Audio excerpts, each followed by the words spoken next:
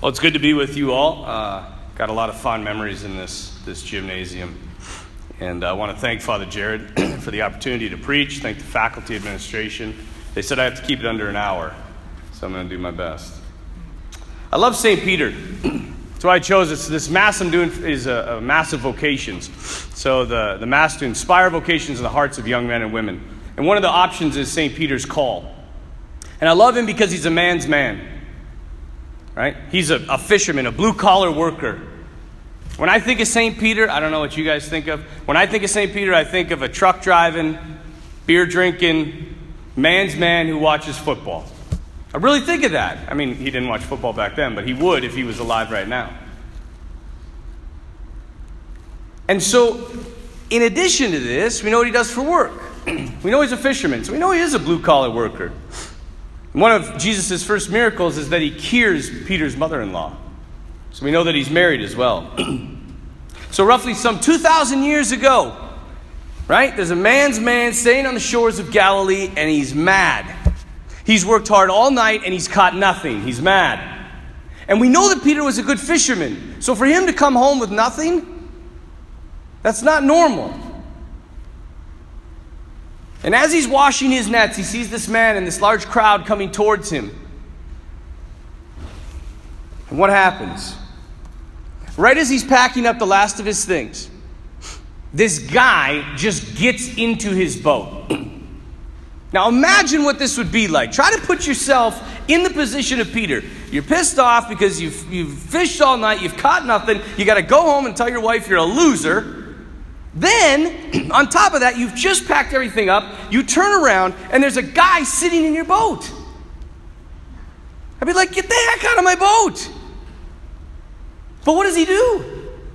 He says to Peter, put out into the water.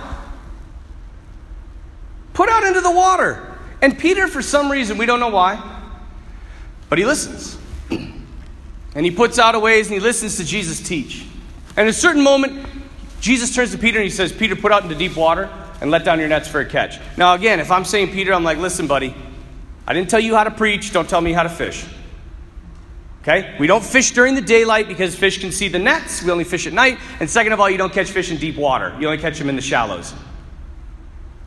And he says, but at your word, Master, I will let down the nets. Almost kind of joking, right? Okay, you're the master fisherman. And he throws out the nets, and all of a sudden, there's this massive catch of fish.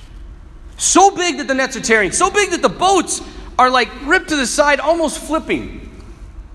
And at that moment, Peter looks back at Jesus.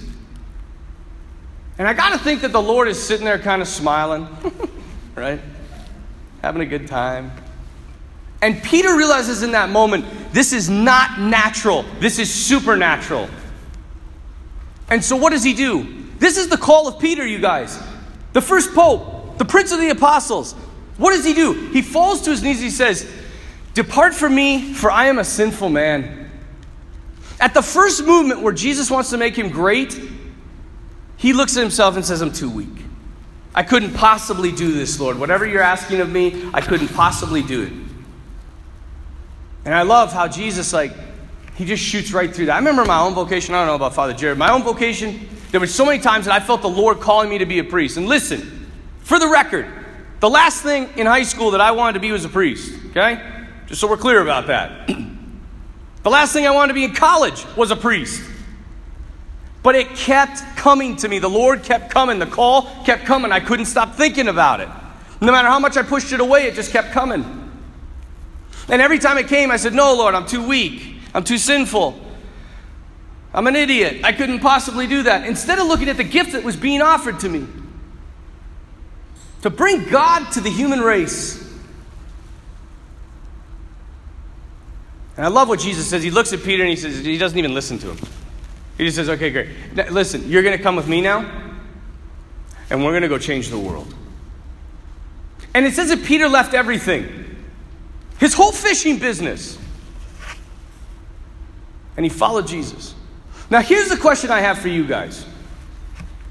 Your guys' whole rock theme this year is, who do you say that I am? Okay, isn't that right? Okay, I just want to make sure. I saw the sign. I think that's what it says. Who do you say that I am? The question I have for you is, what kind of man must Jesus have been? What kind of man has the audacity to walk up to a man's man, blue-collar, truck-driving, beer-drinking football player and say to him, everything you want in life, I can get it for you. You just follow me. What kind of man does that? Imagine if I came up to any one of you in the halls and I'm like, hey, everything you're looking for in life, I got it. Just do what I say. Follow me. You'd think I'm crazy. Imagine what a life, because I don't know what's happened. Somehow we've domesticated the Lord. We've made it boring. So who do you say that he is? That's the question. Because that question, that changes everything. Do you say he's God? Well, then you better start following him. Or if you made him just into sign up, what I call him the get in here Jesus. Or hippie Jesus. Maybe he's just this good guy, right? He was nice, and no matter what you do, he's just going to be like, okay, come on, let's have a hug. Right? At the end of your life. Like, I know you were a crack dealer. Come on. Come on, hug it up. Get in here. I know you were a murderer and you were an adulterer, but you get in here. Like, if that's your image of the Lord, you are sadly mistaken. And the Lord loves his people, but he hates sin. And he wants it out of your life. Because he knows that it diminishes your life. It doesn't build your life up. What? Just imagine one day, just one day in the life of Jesus Christ. I mean, Peter, Andrew, James, John, they couldn't get enough of this guy. He's freaking walking on water. He's multiplying fish and bread because he wanted to. He's healing people, cripples, blind people. One of my favorite stories, if you know, remember the blind, maybe not, but there's a blind guy, right, in the Gospel of John, and the blind guy, he comes to Jesus and he's like, I want to see, and Jesus spits on the ground, remember that, and he makes mud, and imagine that, right? I'm blind, I didn't want you to spit in my face, right? And he makes this clay and he smashes it on his eyes, and he says, go wash. And for the next chapter of John's Gospel, they freak out about this miracle. Why? Because what they think is it says this man was born blind. And that word also has the connotation that says he was born without eyes. So when Jesus is like taking that clay and making that spit, and what's he doing? He's making little round balls, stuffing them in the eye sockets. And when he washes his eyes, he has eyeballs. Now that's a problem. It's one thing for a blind man to see. It's a whole different thing for a man that didn't have eyes to come back with eyes. And that's why the Pharisees freak out about it. What else does he do? He raises the dead. Imagine that. I'm trying to be Lazarus. You're dead 4 days. And all of a sudden you come back to life. You're like, what the heck, man? Like, now I got to die again. That stinks.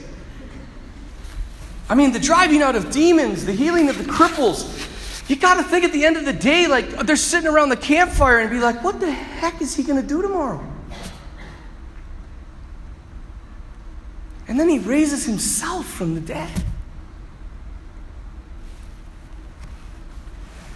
This is the true Jesus. I know him. He's wild, unpredictable, exciting. But we get so swept up into the concept, the ideologies of the world. We want to be famous. We want to be rich. Never understand why. Those people are always the most miserable. So do you know him?